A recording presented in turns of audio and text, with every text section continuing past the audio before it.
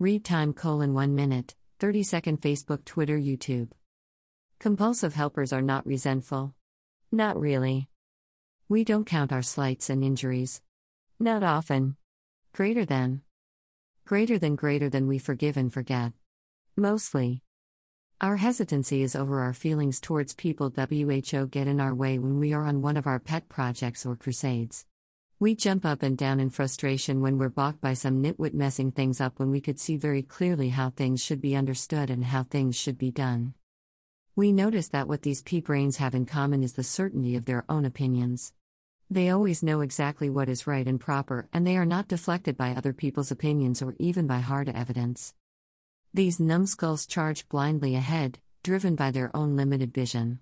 They stick to their beliefs even when it is clear to everyone else that their approach isn't working and has no chance of doing so. What we do actually resent, just a little bit, is that these absolutely pathetic twerps don't ask for our advice even when we make it perfectly clear that it is available. It takes a long time for it to occur to us that we're looking in the mirror. We're observing other people's compulsive helping. Article rating 9.5. Happy 0%. Sad 0%. Excited 0%. Sleepy 0%. Angry 0%. Surprise 0%.